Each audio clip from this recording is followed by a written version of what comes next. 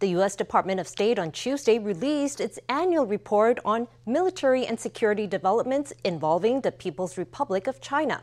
The report details the steps that China is taking to develop its military and lists 4 courses of action that the PLA may take to attack Taiwan. The report points out that China has set a goal to accelerate the modernization of its armed forces by 2027, which, if achieved, could make the PLA a more, quote, credible military tool for a Taiwan invasion. Military vessels line the horizon. China hasn't stopped putting pressure on Taiwan, and the whole world continues to watch closely for developments in the Taiwan Strait. The U.S. Department of State on Tuesday released its annual China Military Power Report, which highlights 4 military courses of action that the PRC may take against Taiwan.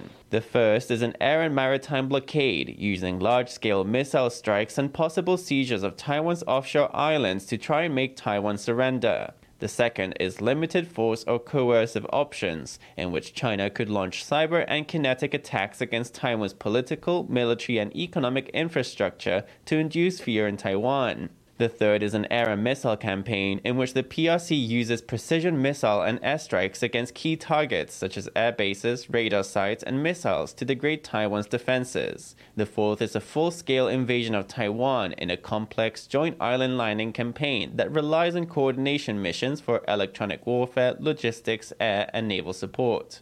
The paper says that if China reaches its military development goals for 2027, it will be more capable of taking action to annex Taiwan. 就好像俄乌之战，俄乌之战的时候。 It's like in Russia's invasion of Ukraine. Putin thought that it would take 2 weeks or just a couple of days to deal with Ukraine. But as we can see now, the conflict has been going on for much longer and is almost reaching the 1-year mark. The PLA and China have often said in the past, fight no battle that you're not sure of winning. Meanwhile, former Chief of the General Staff Li Shiming says that maintaining the status quo forever is impossible, adding that China's one country, two systems framework would not be accepted in Taiwan. Li says it is most likely that war would break out between 2027 and 2035. He adds that the U.S. will likely get involved in the same way as in the conflict in Ukraine, not dispatching troops to the area, but offering logistics support. 今天为什么乌克兰可以坚持到现在？ Why has Ukraine been able to hold on until now? The biggest reason is that the US has been providing it not just with weapons, but with intelligence. Why are we still procuring arms from the US? One of the main reasons for that is that way there will be the same equipment that the US uses. The expert says that the key to modern warfare is intelligence about the enemy. He says that Taiwan's continued military cooperation with the US is one factor that is deterring a Chinese attack. Student groups and NGOs in Taiwan are organizing rallies and events in support of China's white paper protests.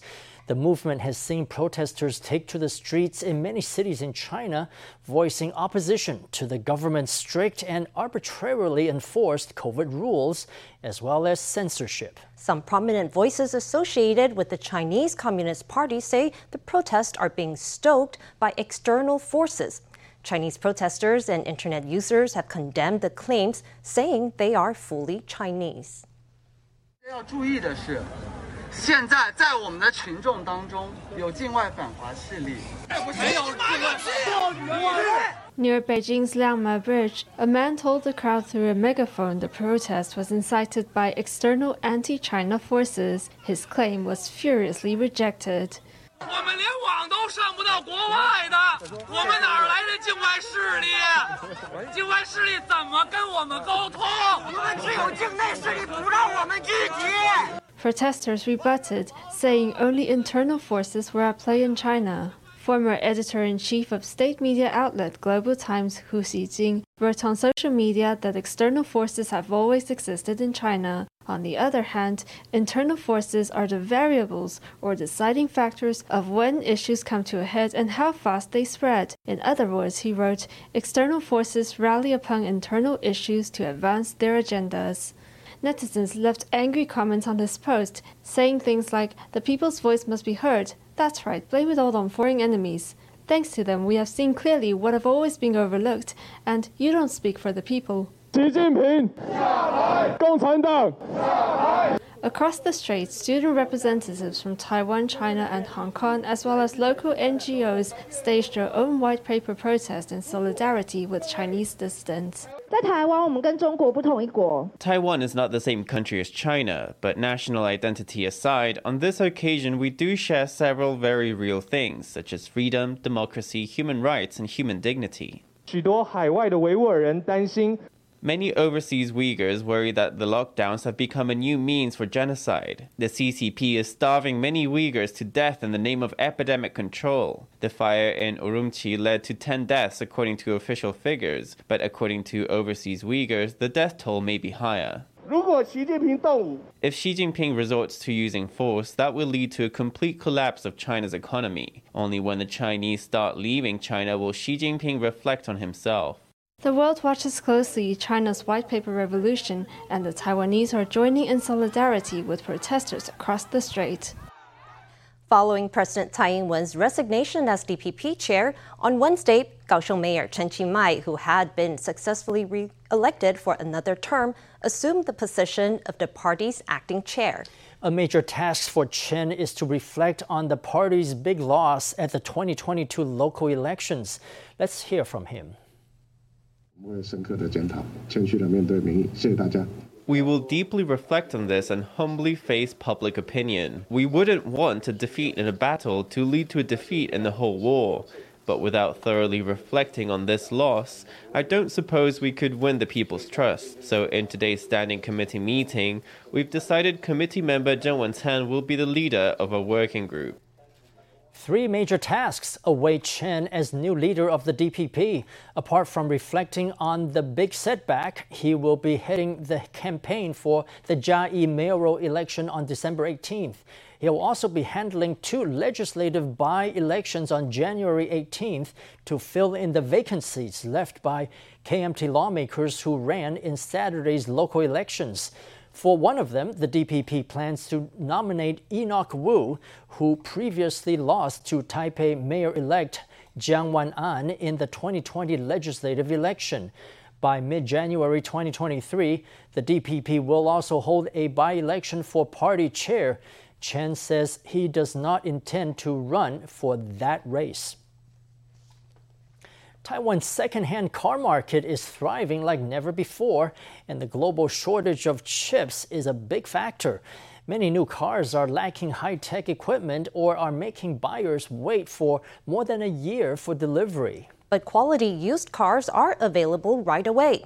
The market has grown so fast that some used cars are now pricier than new vehicles. This car evaluator first inspects the car's outer appearance. Then he lifts it off the ground to check the chassis. As the chip shortage continues, new cars are either facing long delays in delivery or missing all kinds of high-tech accessories. And that's good news for the second-hand market. Some factories are quite unusual. Because of the chip shortage, they might be missing the keyless function, or they're missing the reverse video system, or they've removed some accessories. By comparison, if I can spend less money and get a car with more complete facilities, and maybe even still within its warranty, then why wouldn't I do that? With the chips in short supply, I would sooner trust second-hand cars with the original mechanical principles. If it breaks down, I'm more likely to know why. Car buyers are budgeting carefully these days. Last year, a whopping 800,000 used cars were sold, a number buoyed by the growing demand for cars with good brand value and good quality. A Singaporean used car auction platform has also entered the Taiwanese market with a focus on mid and high-end luxury vehicles. People are more and more careful with their money and more discerning. Living standards are rising too. People like to drive luxury cars. Sometimes, for a certain price, you can find more choice if you look at second-hand cars. We expect to sell 1,500 in 3 years. The chip shortage has created a boom for the used car industry. On average, the price of used cars has grown by 10%. Some are even more expensive than new cars. Sometimes pre-loved is much better than brand new. The annual Shilin Residence Chrysanthemum Festival has kicked off and will run through December 11th. This year is the 20th anniversary of the festival. To celebrate, organizers have decorated the garden to showcase various types of chrysanthemums and plan several events and activities. Our very own Stephanie Yang takes us in to see some of the highlights. Taipei's largest flower show, the Shilin Residence Chrysanthemum Festival, has entered its 20th year. Throughout the festival, there will be a series of activities and events, including a concert on December 3rd to celebrate the 20th anniversary of the festival. Organizers have set up 15 exhibition areas at the venue, which was once the residence of Chiang Kai-shek and is now open to the public. Many visitors are excited to admire this year's beautiful chrysanthemums and stunning garden designs. We have been visiting since the first year. We live near here in Shilin. I think there are many changes every year. It is great that they have made a flower viewing paradise for everyone. It is worth the trip. The atmosphere of this year's festival is celebratory, and its arrangement is also very nice. It is a garden party, so when you come in, you can see cakes and flowers. I think this year's flowers are beautiful. I come here every year, and they change it every year. I am looking forward to it because even the entrance is nice to take pictures. There are also beautiful sunflowers. Highlights include a delightful 4-meter-tall cake sculpture, 3-meter-tall earth sculpture. This year is the 20th anniversary of the Shilin Residence Chrysanthemum Festival. Our theme is Glamorous Chrysanthemum Festival 20. There are 15 exhibition areas this year, and there are also online and in-person activities. We're also holding a relatively large concert this year on December 3rd at 2 p.m. Organizers say that all the chrysanthemums planted in the park are in full bloom. The festival will run through December 11th at the Shilin Residence. FTV reporter Stephanie Yang and Li Yihan in Taipei. Central Bank Governor Yang Jinglong on Wednesday talked about Taiwan's economic prospects for 2023. He says that with unrelenting inflation and the possibility of rising unemployment in the world's major economies, stagflation is likely to settle in around the world. For Taiwan's export-oriented economy, that means big challenges, Yang says. Since March this year, the U.S. Federal Reserve has raised key interest rates by 3.75 percentage points, causing hot money flows to spread. For the new Taiwan dollar, the hikes have resulted in the biggest depreciation in 25 years, from the beginning of the year to now. Are we on the way to stagflation or to long-term stagnation? That's something we have yet to observe. Taiwan is a small, open economy. As such, it is very susceptible to international impact. Central Bank Governor Yang Jinglong has compared capital movements to global warming, saying both are hard to predict. Yang says that due to the small size and high openness of Taiwan's economy, prices are easily impacted by international factors. He says inflation in Taiwan for 2023 will stay above the average level during the pandemic. Reasons for this include the central bank's tighter monetary policy and downside risks in economic projections. In addition, long-term structural problems such as Taiwan's aging population, income inequality, and excessive saving could continue dragging down the economy even after the pressure from high inflation subsides. That could trigger a return to long-term stagnation characterized by low interest rates, low inflation, and low growth rates. If the Fed goes ahead with another hike of 0.5 percentage points in December, that would bring up interest rates to 4.5%. That could cause loan interest rates to be adjusted up. I think Taiwan's exports will perhaps face bigger challenges next year. The central bank governor says Taiwan's inflation rate and GDP growth rate will be lower in 2023. As you all know, in the third quarter and the fourth quarter, several metrics went down. If exports don't do well, that would have an impact on the manufacturing sector. If it gets serious, enterprises may have to ask employees to go on unpaid leave or even lay off employees. With stagflation expected to take over the world next year, Taiwan's export-oriented economy is in a tough spot. Analysts say the prospects for next year aren't looking too good. Taiwan's love for fried chicken is not going away. Every year, the fried chicken industry is worth 30 billion NT dollars. Now, a popular fried chicken chain from Taichung has expanded into the greater Taipei area. In an industry as competitive as this one, the rivalry between the stores is intense.